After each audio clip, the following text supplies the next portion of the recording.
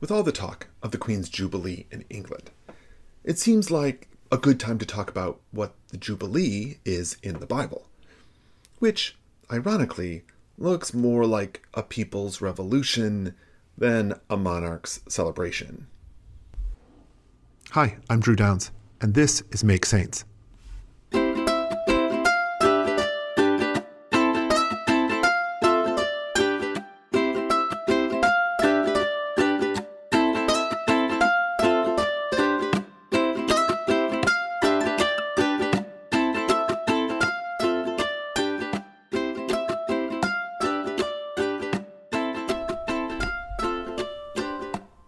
Now, the Jubilee is described in Leviticus as a kind of intentional resorting of the world that restores and reclaims. It is very intentionally a thing about property and resources. So in that way, it is specifically economic in scope. But notice also how deeply theological it is. When we talk about restoration, we aren't merely talking about, say, a simple single transaction. We're talking about God's commitment to shalom, peace, justice, health, wholeness. God's order is toward restoration. In a sense, the concept behind the Jubilee is to bring wholeness and life to people whose lives have been destroyed and preyed upon. It is the original call to overturn the tables of the money changers. Right? Now that's the overview. Let's look at what the Bible says. Now the Jubilee is described in the Hebrew book of Leviticus, the third book of the Pentateuch. We generally know of Leviticus as the book with all the rules and the one people use to condemn other people. So you might be under the impression that Leviticus is not a good vibes book. But dismissing Leviticus means missing incredible stuff like this. Right? Now, Leviticus 25 begins with the description of the sabbatical year. The Lord spoke to Moses on Mount Sinai, saying, "Speak to the people of Israel and say to them, when you enter the land that I am giving you, the land shall observe a Sabbath for the Lord. For 6 years you shall sow your field, and for 6 years you shall prune your vineyard and gather in your yield. But in the 7th year there shall be a Sabbath of complete rest for the land, a Sabbath for the Lord. You shall not sow your field or prune your vineyard. You shall not reap the aftergrowth of your harvest or gather the grapes of your unpruned vine. It shall be a year of complete rest for the land. You may eat what that land yields during its Sabbath.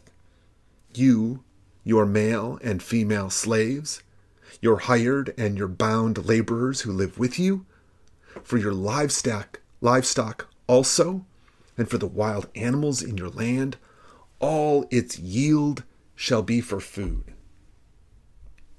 Then it goes into the Jubilee. Now you shall count off 7 weeks of years, 7 times 7 years, so that the period of 7 weeks of years gives 49 years. Then you shall have the trumpet sounded loud on the 10th day of the 7th month, on the day of atonement. You shall have the trumpet sounded throughout all your land. And you shall hallow the 50th year, and you shall proclaim liberty throughout the land to all its inhabitants. It shall be a jubilee for you. You shall return, every one of you, to your property, and every one of you to your family. That 50th year shall be a jubilee for you. You shall not sow or reap the aftergrowth or harvest the unpruned vines, for it is a jubilee. It shall be holy to you. You shall eat only what the field itself produces. In this year of jubilee, you shall return, every one of you, to your property. So, if we're following along, now, every person gets time off every week, forever, right? No excuses. Bosses don't get to make you come in on Saturday or stay late, right? Nobody grinds or does a side hustle to get a leg up, because rest is that essential. But rest doesn't just go to citizens, right? It's not the landowners. or the men, right, only, right? It goes to everybody and everything. So all people get Sabbath, all livestock and fields get Sabbath. That's one day each week. Then after 6 years of this, all of creation gets a whole Sabbath year. So all that is good gets rest and restoration to heal and grow. Everything, every person and every creature and every plant and everything. Then, after 7 Sabbath years, we get a special year, the Jubilee. And in this, everything gets reset. You bought some land, it goes back. You went broke, not anymore. Right? But the point is that everyone gets to go home. Everyone, no matter what.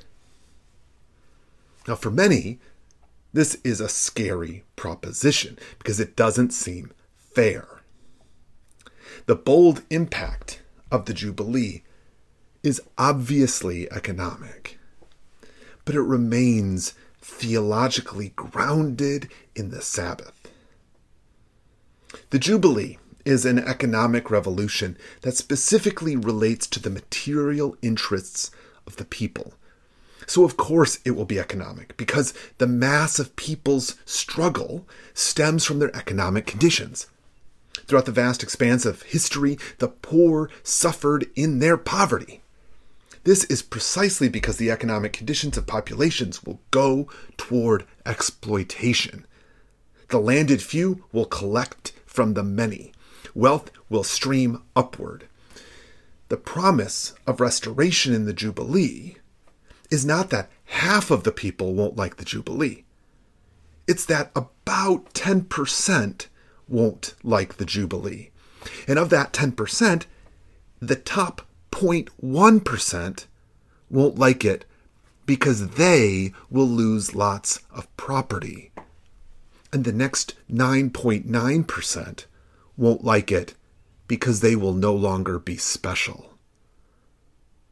But as for everyone else, we would get what is ours, and we would get to go home again.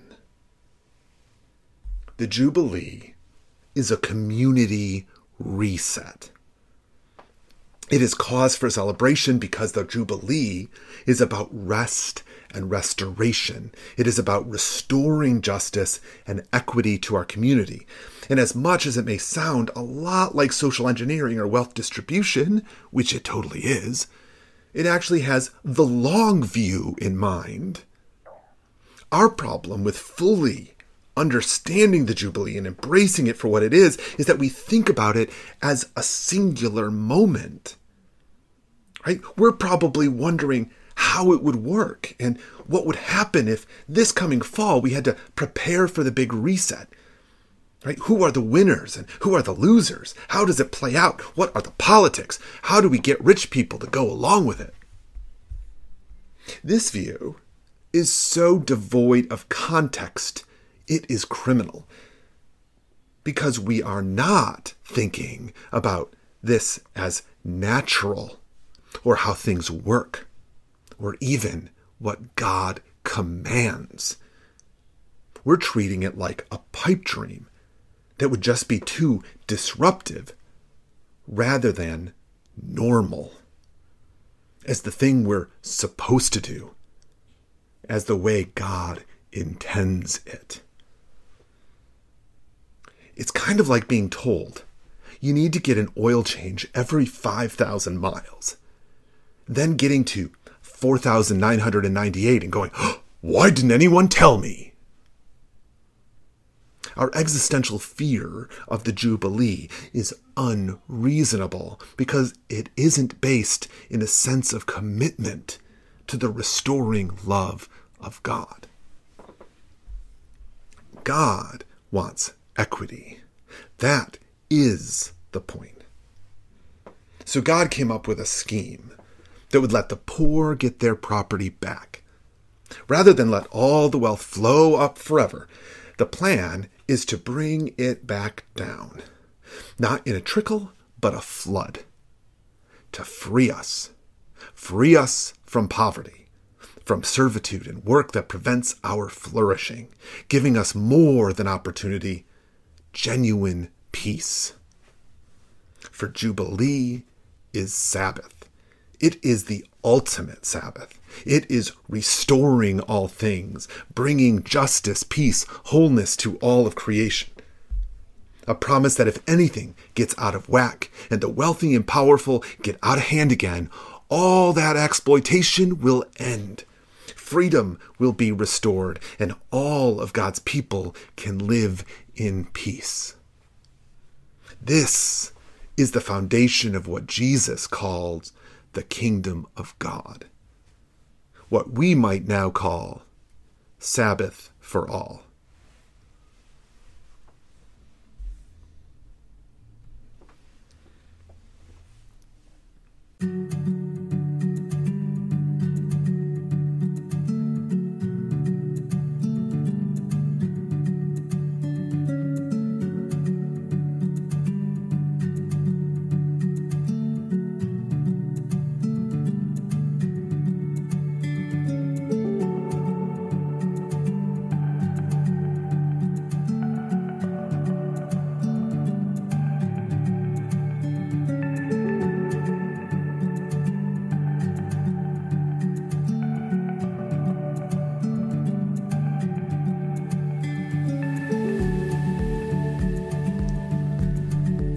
Now, I'll admit that I didn't actually follow the Queen's Platinum Jubilee. I may be Anglican, but I'm not an Anglophile, though I can get sucked into a good movie or TV show. Now, I just started a new series on YouTube called The Problem in the Text. In it, I explore an upcoming gospel passage from the lectionary. If that's something you might be interested in, you can find a link in the show notes, or look for it on my website. And just a heads up, in a few weeks, we'll be taking some summer vacation, so there may be a pause in the downloads. I'm sure you'll find something to listen to for a little while. Visit drewdowns.net for new articles, sign up for the newsletter, and if you haven't yet, subscribe to the podcast on your favorite player. And don't forget the 5-star review. Be well, and we'll be back next week.